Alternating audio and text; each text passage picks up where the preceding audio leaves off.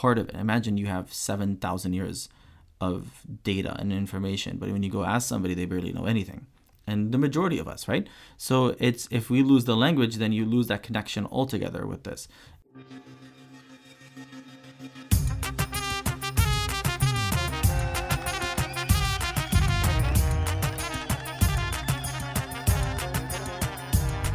Hello, Assyrian Podcast family.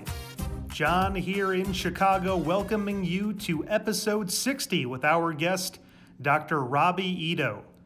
As I get older and experience more of life just outside of my bubble, I continue to learn about just how vast our language is. For the first half of my life, I always assumed people spoke Assyrian more or less like I did, with slight deviations. As I learned a little bit more about dialects, subdialects, and the history behind our language, I found out about an organization named Rinyo. Most of you have probably heard the name, seen at least one of their YouTube or Facebook videos, or even held one of their books. Some of what you probably didn't know, like the creative process behind those videos, booking many of the talented voices, and what lies ahead for Rinyo in the future, are detailed in this talk I had with Robbie. We may not totally see it today, but the result of what Rinyo does for educating Assyrian youth, and even adults, will be an absolute delight to see in the next couple of decades. Support for this week's episode of the Assyrian Podcast is brought to you by Tony Kalogerakos and the Injury Lawyers of Illinois and New York. If you know anyone that's been in a serious accident, please reach out to Tony Kalogerakos. Tony has been recognized as a top 40 lawyer and a rising star by Super Lawyers publication and has obtained multiple multi-million-dollar awards. Tony can be reached at injuryrights.com or 847-982-9516. Now, let's lend our ears to the man behind some classic tunes rewritten and sung in both dialects of our lovely language, Dr. Robbie Ito.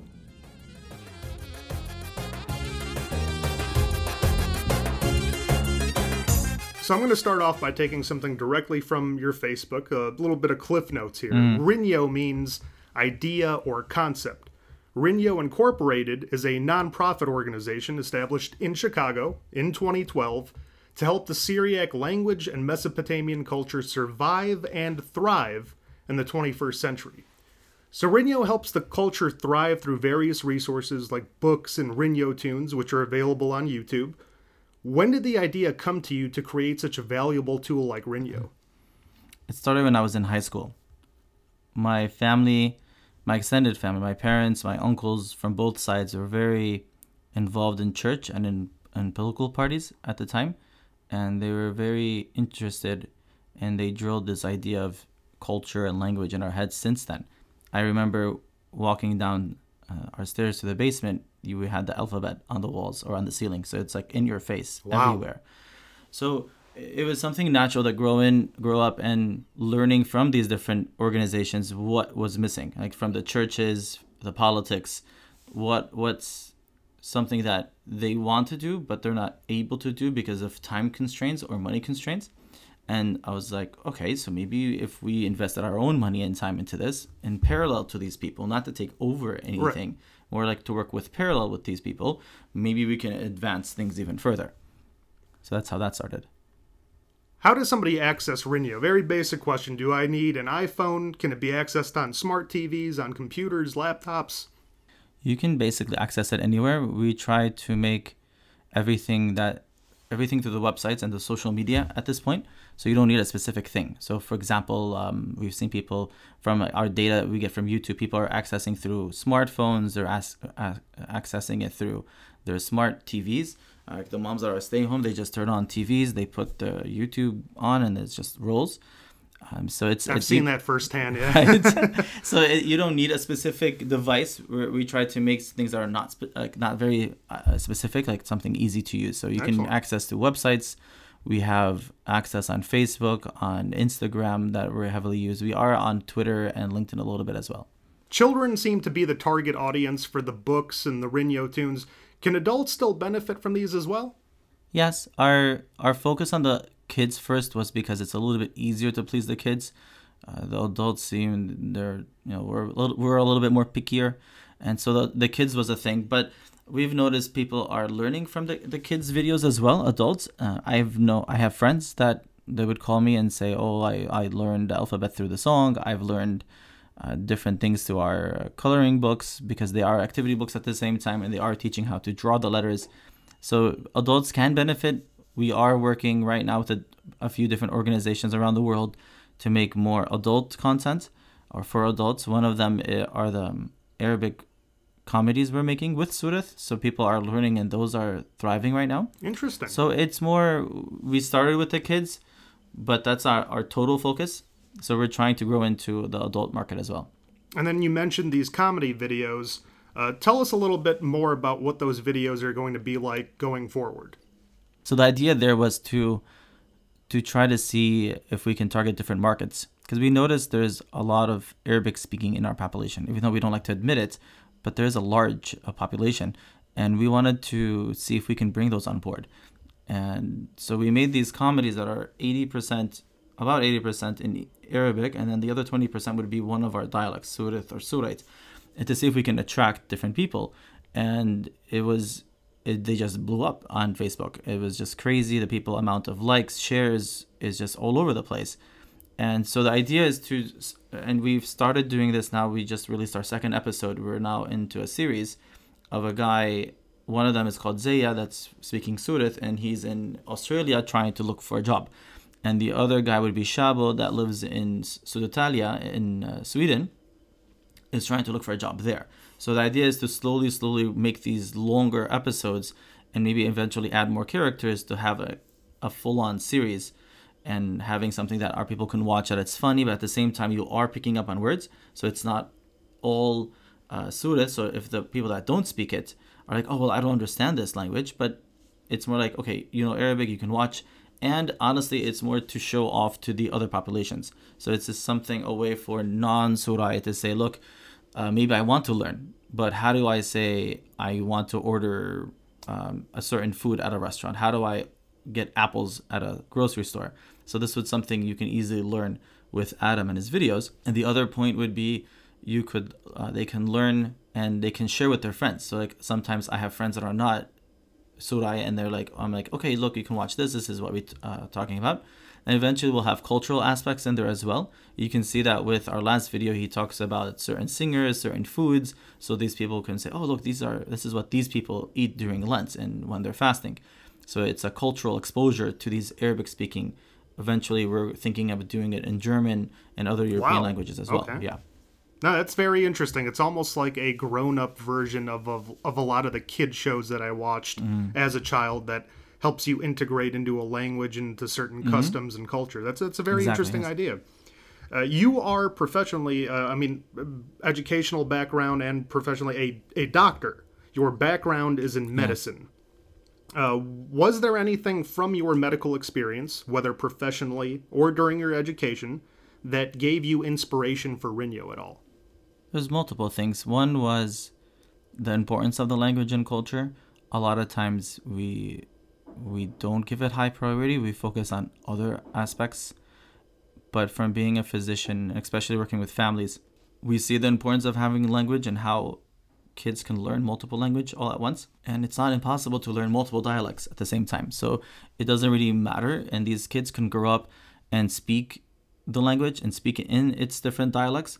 And then these kids, eventually adults, that could bring unity closer. Because when at this point, when sometimes people from different dialects meet each other, they feel like they're different because they start speaking and they speak fast and it sounds like they're speaking a different language. But if they slow it down and actually even write it down, it's like, oh, look, I say those same words. So when these kids grow up now and they're learning both dialects, it'll be easier for them to communicate. It'll be easier for the different organizations to come together and have that open dialogue. The other aspect was the whole organizational part of it. One thing we're trying to do with Rinyo, and it's been successful recently, is pushing it more towards a business model, and not only we're an organization from back home. So the organizations back home were very one person or everybody needs to decide and agree. It was kind of like a Middle Eastern democracy which as I call it, it's like it's not the majority rules. It's like everybody has to agree, and Right. it's like it's hard to get that to happen. We'll get back to you in 3 months. We'll have to have a meeting and 5 meetings for all of us to agree, and then we'll agree and get back to you. Like, it doesn't work that way. So from being in a hospital, like a large hospital system, I work for Advocate, and we're the 10th largest in the United States right now.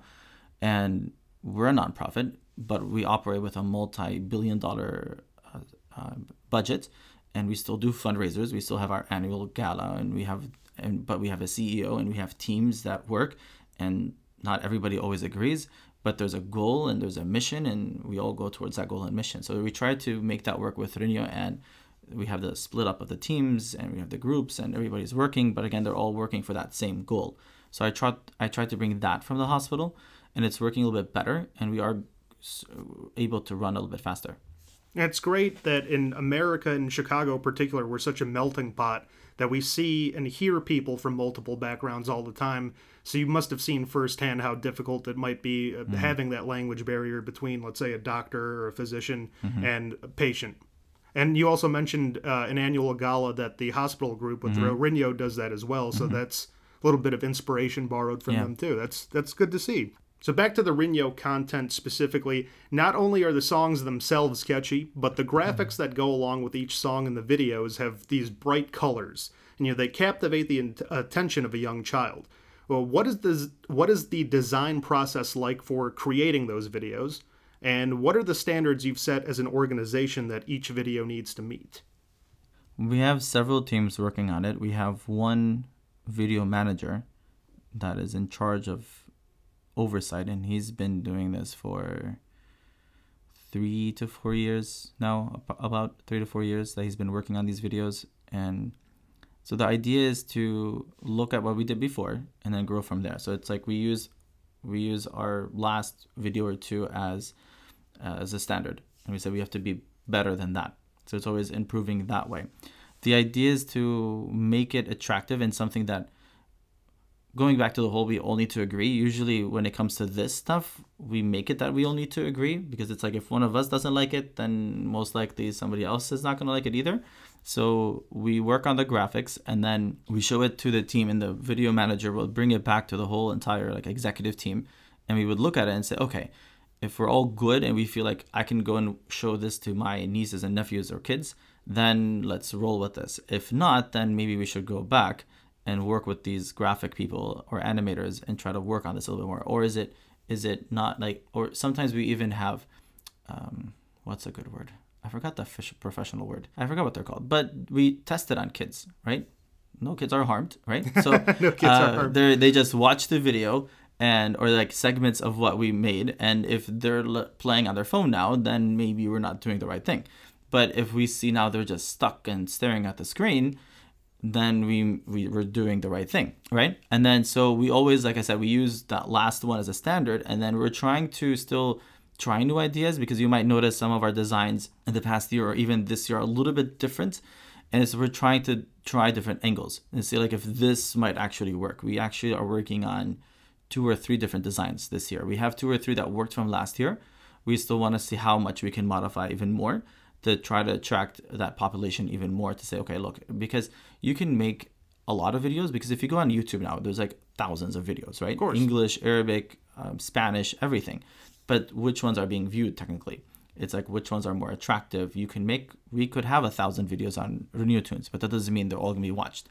So why waste time in creating content you're not going to watch? It's more having that higher quality. So it's more the video managers and their experience. You have the graphic designers and their experience. You bring it back to the executive team, which is mostly parents, or we have nieces and nephews, and then we have those testing people. Are there any rules for the graphic designers? So let's say, it's a kid's song. Is there ever a rule, or is it kind of more freedom to collaborate and do their own thing, where you say if there's a little boy or a little girl in the video, they have to have black hair or wear a certain thing, or do you just let them do kind of their own thing? It's almost a mix. It depends. I'd say with the Bible stories, we asked them to give us designs for Jesus and the Virgin Mary, and they came back and they looked more European, and so we sent them pictures of people from the Middle East, more looking like Suraye, and we're like, well, we kind of need them to look a little bit more like this because technically that's where they came Right from, on, yeah. right? So maybe we should like modify that way. And then with the kids' music videos, we have 4 to 5 characters that we have from before. So and they're a little bit based on the different looks that our people have, and so we tried to ask them to follow those characters. Even let's say if we are going to start a new character, we try to make it look like my uncle or your uncle or my aunt or your grandma, and just at least it's a little bit more familiar, and to show people, look, we can make cartoons that look like us. It doesn't have to be, and there's nothing wrong with everybody else. No, but of it'll course. be nice to have something that we can look and say, oh yeah, that does look like my uncle from Christmas that talks a lot, or Of course. the guy from Thanksgiving. And I think that's the thing you see a lot nowadays, Yeah. like with the popularity of Black Panther, with a lot of my African American friends, they said it was great to finally see a superhero who looked like them. Yeah. And that same thing carries over here. When Yeah. a kid is watching Arinyo Tunes, it's kind of nice to see somebody that looks a lot like you Yeah. as opposed to Exactly. a classmate at school. There are also some, I want to say, incredible voices behind the songs on Rinyo Tunes. Tell us about how you recruit people to add the vocals to the songs. That's difficult. That's hard because our people are spread out everywhere. So it's more like I use word hunting. We're just like hunting for people. And it's more like, oh, I heard this video and we try to contact them. Or I was at a church and the choir sounded awesome. Who is that person up there? Or the certain deacon that was on the altar. Or we were at a party. And because we do have some that are professional singers that are on board. And so it's more listening to videos and trying to talk to these people. We like to talk to people that are new as well to try to get them to get them going. But it's difficult. It's hard because you have to find something that, can they do both dialects? Can they do one? Do they pronounce things properly? Do they have an accent because they do more Arabic? So let's say maybe I go somewhere and they're singing in Arabic or in English. And then like, well, can you do Surat? And they're like, oh yeah, I speak it at home. But when it comes to singing, they have to pronounce the words properly. Right. Not just like properly as if like they have to be like real words, but like it just doesn't come out properly because they're used to, let's say, English singing. So the words don't come out, certain letters don't come out. So then we're like, well, maybe we can use you for something else. We want to work with you. So, but it's like a challenge because you have to have that right voice and you have to have that right talent. And then they have to have time and they have to be able to find a studio. Because in Chicago, we have studios that we work with. But let's say if the singer is in Germany, then what are we going to do? Are we going to fly this person out here? Or are they as close as, let's say, California? So what are they going to do there? Are they going to find a recording studio? Do we have to make a deal with them? And so it's easy and hard. It's a challenge. It's exciting because you get to show off these people's voices as well. And it's like you're helping them. So it's like a fun, hard thing. Logistically, it could be a nightmare, but at the same time, Exactly. that does sound like a lot of fun, actually, because you are getting voices from worldwide, not just Chicago. Exactly. What is the writing process like for each of the songs, especially the songs that have an English equivalent? Because I can imagine you're writing something like Twinkle, Twinkle, Little Star, or Old MacDonald. That has to be rough to find the kind of rough equivalent in Assyrian versus English, because we don't always have a direct word for an English word. So take us through that process. So at first, when we started doing this, we were trying to make it equal on both dialects. And we found that a little bit difficult to do because we were using, like you mentioned, we were using these songs that were already folk songs because we were trying to use that music to attract the kids more. So then we would come here and say, okay, look, this word is this in this dialect, and it's this in this other dialect, but then that doesn't actually work with the music. Like the word is too long, or it's too short, or has too many vowels, and it would turn into a mess. So then we started saying, okay, we'll separate them. And you don't have to have the same words as long as the meaning is there. And then sometimes we got to a point where the song is just too short.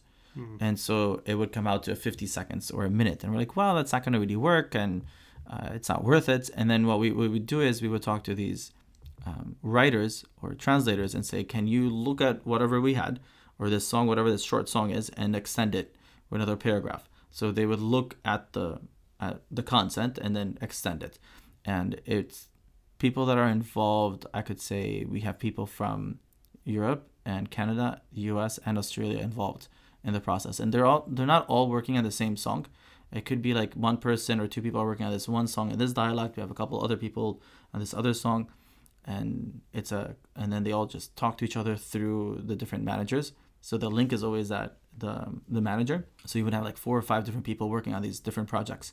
So it's an easy thing technically because we're using already something that we're just translating, but then it's like balancing that one word because it doesn't work with the music. So we try to find something equivalent, or we change the whole sentence to something that matches the meaning, but not exactly like the words from the English song. Was there ever anything so difficult that you just decided to scrap the song altogether? Oh yeah. We had a song or two that it just didn't work. We couldn't make the words, or like the words were too difficult because we tried to focus on that proper versus not proper. But sometimes the proper is so difficult, it's pointless. Like why give it to the kids and then they're trying to sing this thing, but it's so hard that I can't even sing it. And as an adult, and then why make the kids sing it? Right. It's not attractive anymore. Oh, but it's the proper word. I'm like, who cares? Honestly. Like if they're not going to use it, if we can introduce other proper words at the beginning until they get used to those, and then maybe throw on the hard ones. So it's a challenge in that point, and then you invest in this song, and then you're like, we can't use it anymore. I've noticed some of the words too are nicely elongated to match the tune of the song, but some of the words we have in our vocabulary, that's just not going to fit. Yeah. So it's a challenge, but we have smart people on board, so I'm not worried. Some of the words used in the songs, and you touched on this a little bit, are not necessarily words that Assyrians use in their speech, everyday speech, I should say, but they are the correct forms of the words, like monkey or some of the various colors, for example. Why was it important to introduce the correct words versus, some of the improper, for lack of a better word, but familiar words to your listeners? One thing was the whole unity idea. I'm really big into the dialects. The subdialects. I really love the subdialects because they always have a story. Why does this village say this one word? And why does this other village or town say this other word? And then even if you pay enough attention, you would notice villages that are speaking completely different dialects, but they have specific words that they use, but then the other villages don't use. So they're different dialects, but they use the same word though. It's interesting to me, like the story and the backgrounds. So I would like to preserve that part, but at the same time, we need to still preserve our own language though, and not let it die out and turn into something else. For example, let's say in Surat, there's multiple words that are Turkish, Kurdish, Persian, Arabic, or even English.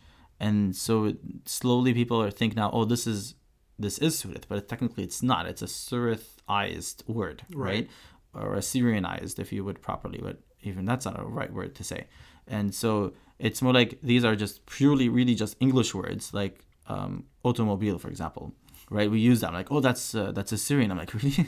How did you make that work? Right? So, or doctor even, right? Doctor, right? Yeah. So we're trying to introduce words, but again, remember like how I said, like you can't introduce all the words because then it sounds foreign. So let's say in Germany, for example, a large population uses, it mixes Turkish and Kurdish a lot into Surat, into the Western spoken dialect.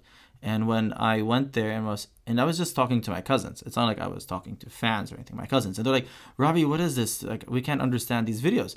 I'm like, what's wrong? Which one? And we're playing it and they're like, what is this? We need something in Suryoyo. I'm like, this is. And they're like, well, I don't understand anything. I'm like, well, what do you say for this word? And they started giving me these words and they're either Turkish words, Kurdish words. Wow. I'm like, well, you're but not they really... didn't know, right? They thought it was Assyrian. Oh, no. Yeah. They're like, well, this is what we learned to use. And my parents said this is Turoyo. I'm like, well, just putting an O at the end doesn't make it Turoyo, right? So, like, you can't just do that, right? And so it's introducing these words a little bit. But again, like I said, you have to have that pace because you don't want to turn these people away and say, well, we can't understand anymore, right? Like even, let's say, the Lord's Prayer. We launched the Lord's Prayer in pure classical on both sides. And people complained. They're like, well, this is not how we pray it, though. I'm like, yes, but this is how it's the proper way to pray it, right? Or not the proper way, the proper words that are in the prayer. So we get this back and forth thing from parents and from teachers, but again, it's that pace, and you do it slowly, and you reintroduce. The other the unity part comes in. Let's say these people from these different dialects or subdialects, if you let them grow by themselves, because if you've noticed in the past 20, 30 years, ever since we left the home countries, we've been spread out a little bit more per churches, per political parties, even within the same churches. And slowly these sub-dialects are turning into major, this is what we speak. Like, I even heard it from people within the different denominations, within the different political aspects. And they're like, well, when we go and try to talk to people, we speak a different sub-dialect, they push us away. Even though they're like my cousin from the village across the river or something. And so, because they're like, oh, you speak differently. You don't say this word the right way. You say tawa for spy, so you're like evil now. That's unfortunate. You can't say that, right? So what we're trying to bring is that unity part. Let's say, look, these are the right words. You guys are just using other words, which is not incorrect. It's just not technically 100%. So it's more giving them these options. We're actually putting out, we have 2 posts already, and they're more, we put out posts, and like, let's say a rabbit, and we put out the 2 different words that people use. One is the proper, and the other one is not proper. We didn't say it's right or wrong. We just said, well, which one do you guys use? And we made a poll. It'd be surprising how it was mixed. And then 2 days later, we put another post just saying, this is the explanation of these words. We didn't say this is the right way to say it or the wrong way, because technically there is no right way or wrong way. Like, who are you to judge? Nobody is a pure linguistic 100% in our language.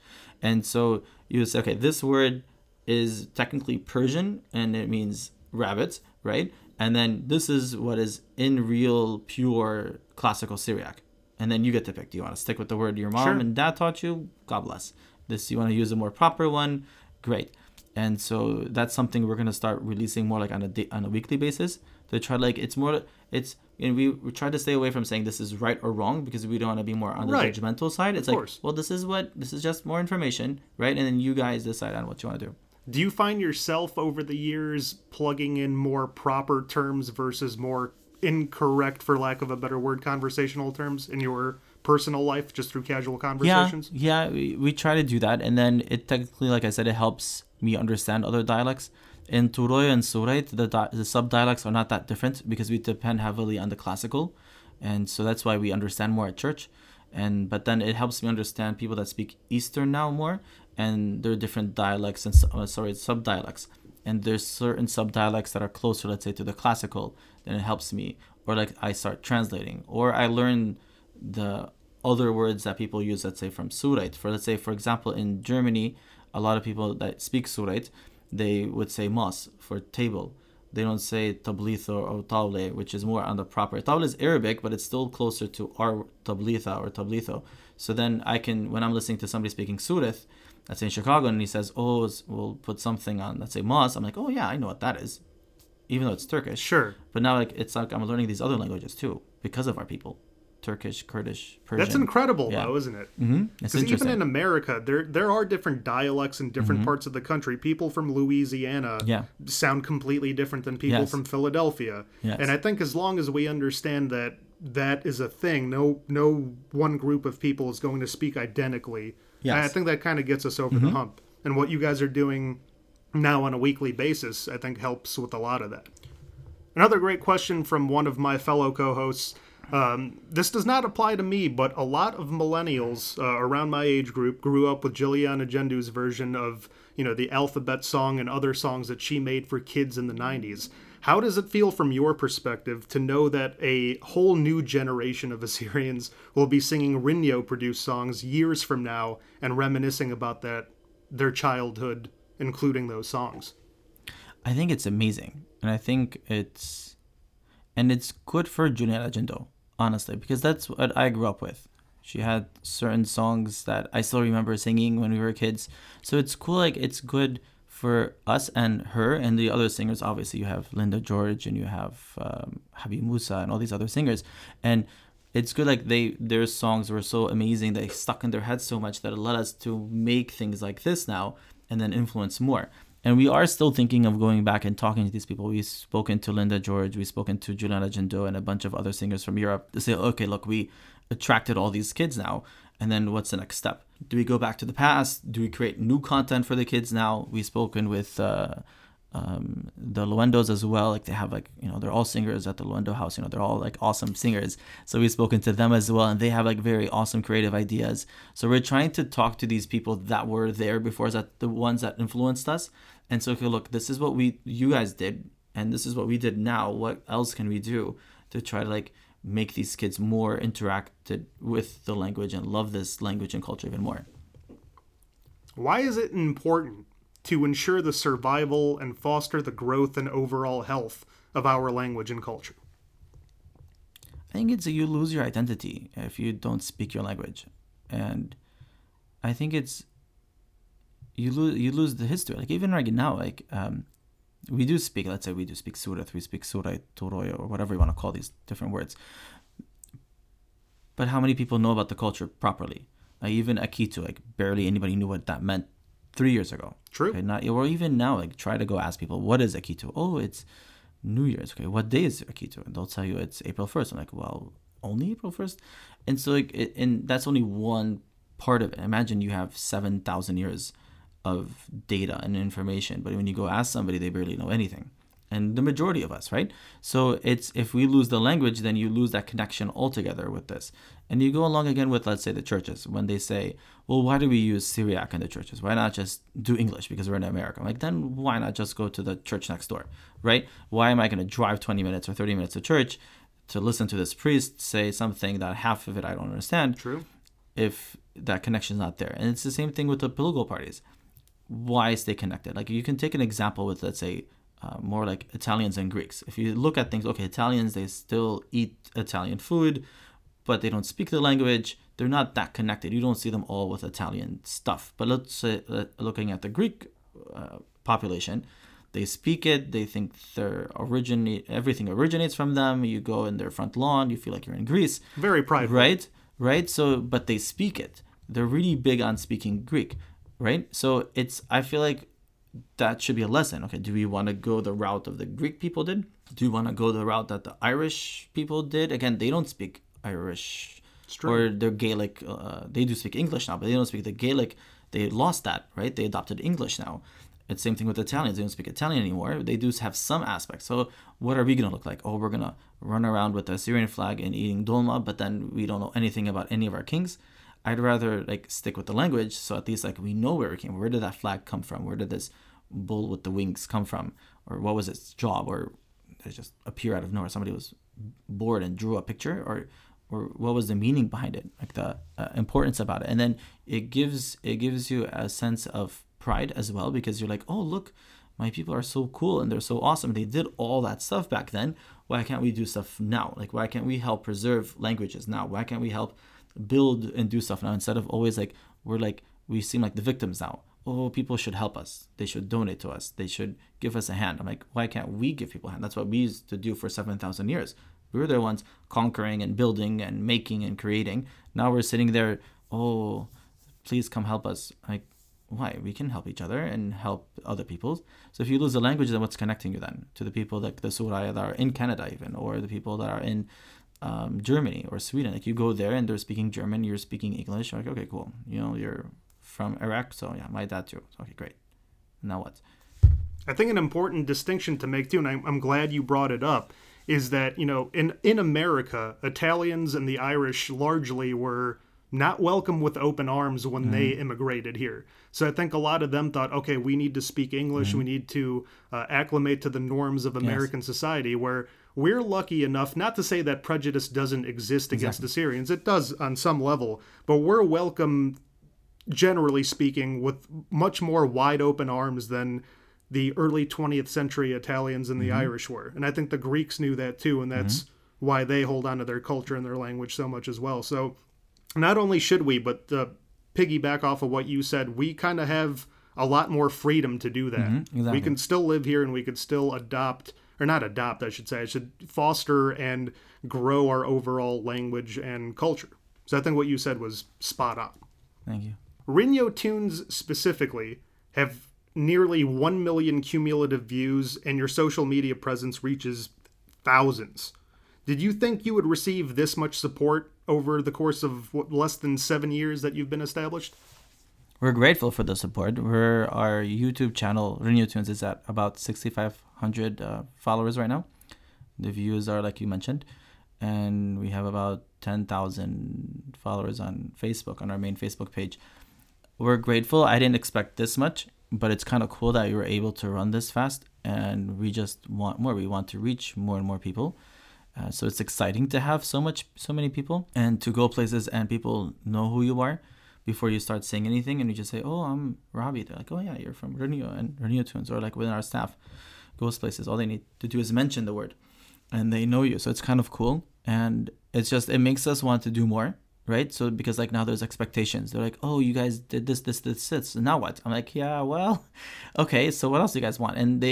And people feel like they start comparing us to what they see in their normal life. Let's say that if you're in America, they're like, "Oh, but like when I turn on YouTube, there's 1,000 songs in English. Why can't we have that in Assyrian or Surait?" I'm like, "Yeah, well, we're working on it. It's just not that easy." But then it makes you want to do more. Let's say if we didn't have so many views, then you would be like, "Well, nobody's already watching. It's not a big deal. If we release something every 6 months, they'll still see us." But that's not the case. It's like you mentioned, there's so many views, there's more expectations. People are posting when is the new song released, when's the new puppet show released, when is the new next Adam video coming out, or what are you guys doing next?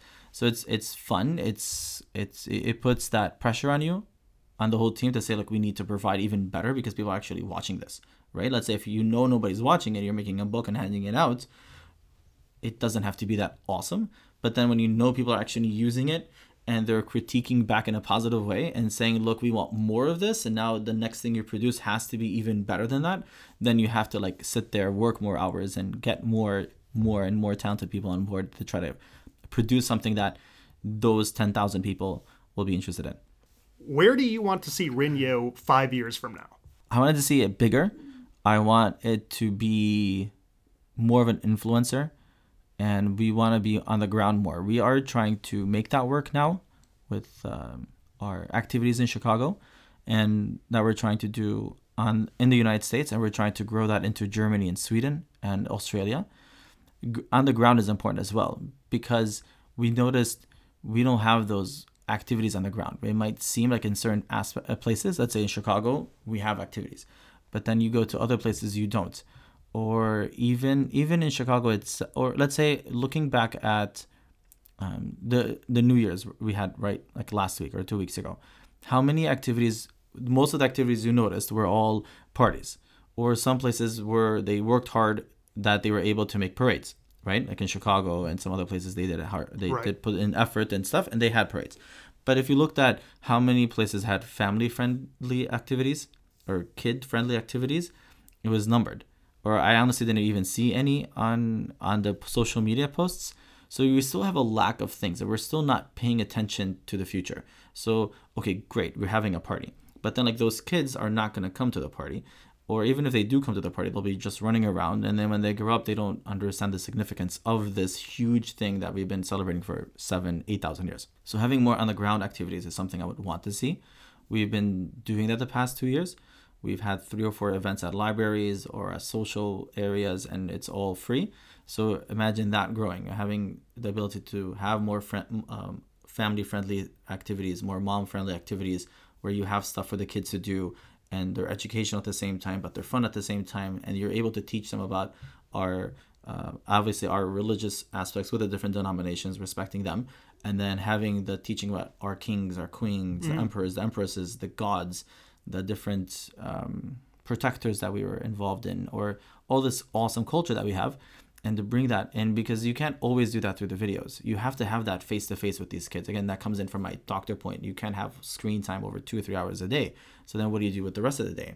They have to have activities that would stimulate their brains. So through these live things with arts and crafts, then we can get to this point. And then imagine you have that unified aspect of, oh, we're in Chicago and we did this, and then my cousin in California actually did the same thing. So then they can compare and they can say, oh, look, let's try to do something different, instead of having this segmented, oh, we don't know what's going on, or you guys do this, or was Akito on March 23rd, or was it on April 1st? Well, I don't know. My mom said it was April 1st, and my mom said it was March 23rd. Well, which one is right? Are they both right? So then when you have this teaching all over the place and on the ground as well, then more and more people will get educated. They'll come closer to each other instead of fighting. They'll say, oh, yeah, cool, I know that. I can do that too. Higher visibility, more education. And you mentioned the future, and I want to loop back around to a point you made earlier where you're going through the creative process, the video process, and you actually screen test it with kids. How do you go about choosing which kids get in the room and get the VIP access of watching the first cut? It's usually family members, right? Like we haven't gone as far as, we actually did it once, but it was like we did a premiere kind of thing. So our last music video we released, we had our fourth live event, and during that event we showed it to those kids before we released it on YouTube, right? So they got to see it before, but it was the final product. We don't have a set of kids yet to say, look, we'll go and we'll bring them in and have them view this. It's more like my cousin, your cousin, or the managers, their nieces and nephews, and they show it to them and say, look, what do you guys think? Right? But eventually that would be something we'll be able to do. Obviously with our office, now that we have an office, we could have a setup, or even like with these activities we're trying to set up. We're trying to go into, we have it now almost once every 3 months in Chicago that we have our live events with the kids. We're trying to expand that maybe to every 2 months, or eventually even to once a month, and in different locations in Chicago. Like right now we have them in Skokie mostly, and we're trying to advance into Morton Grove and the Roselle Schaumburg area in Chicago. And then maybe there we could have a section say, okay, let's show you these 30 seconds. Okay. Right? And then that would give us even a bigger population. But kids don't lie, so it doesn't really matter if it's my cousin or somebody I don't know, because if they don't like it, they're not going to stare. Right? So it's still okay to use our families right now, but eventually we'll be moving into like our fans. Excellent. And as from the adult perspective, if I want to brush up on my Assyrian, if I want to learn how to speak better, if I'm on Rinyo's website or on YouTube, what's something that I can check out that would be beneficial to me or my friends or my family? For adults right now, other than the Arabic videos that are the 80-20%, we have a Bible search engine that's in Surith, Surite, and then Classical Syriac. And you can search the Bible verses that way. You can read, and the fonts, you can pick different fonts. But we don't have anything specific other than those two things for adults right now.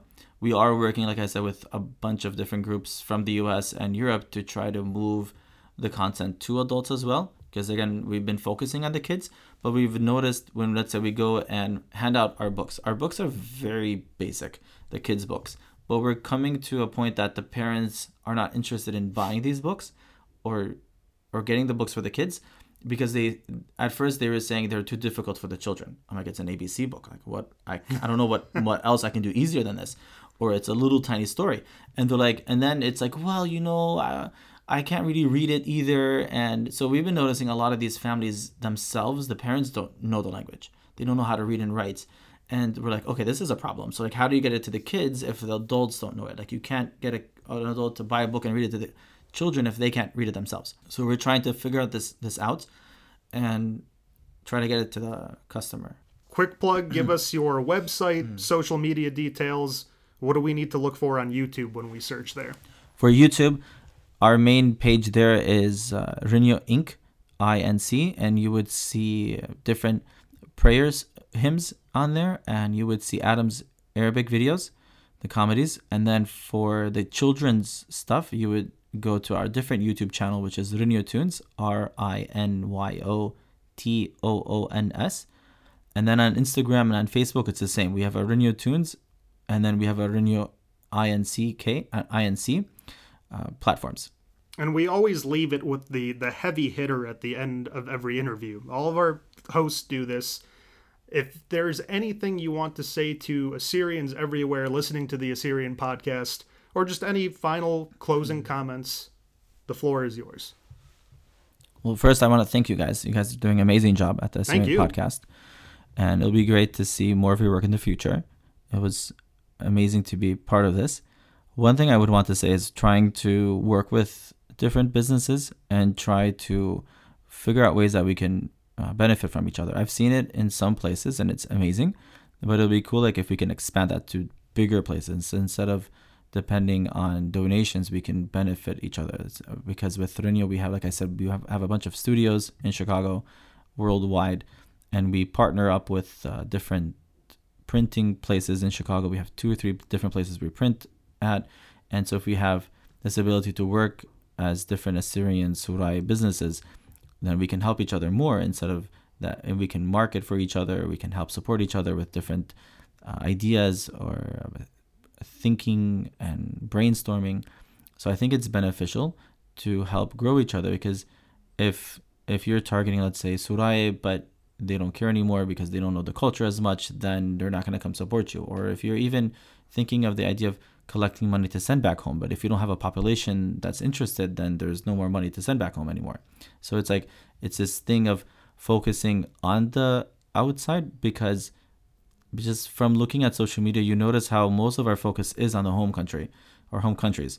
And there's little focus on the people here in Europe, in Canada, or North America, or Australia. And well, Australia does a better job than most of us, but you know what I'm saying. The idea is to try to think of the kids here and think of more activities in these foreign countries, because if these kids grow up and they don't care as much, they're not going to care anymore to send money to their cousins in the home country. They'll say, well, let them figure it out. I don't even know what they look like. I don't even know what Qamishli or Erbil looks like.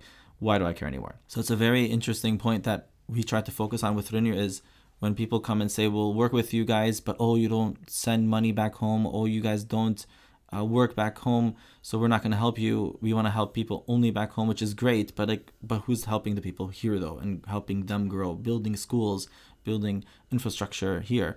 So I'm hoping like more people would be interested in that as well. Big things coming from Rinyo in the next few years. Keep a lookout for them. Dr. Robbie, thank you so much for your time. Thank you, man. Thank you for coming. This has been another episode of the Assyrian Podcast. Thank you to everybody who made it to the end of this episode. I hope you like what you heard. You are all the reason why we do this. We love sharing these wonderful stories of wonderful Assyrians with all of you around the world. You're a giant listening audience, and you're all appreciated. A big reminder for you, if you haven't done so already, please like us on Facebook, follow us on Instagram at Assyrian Podcast, and also rate and subscribe via pretty much any podcast app that you use on your iPhone or Android device, or whatever it is that you use.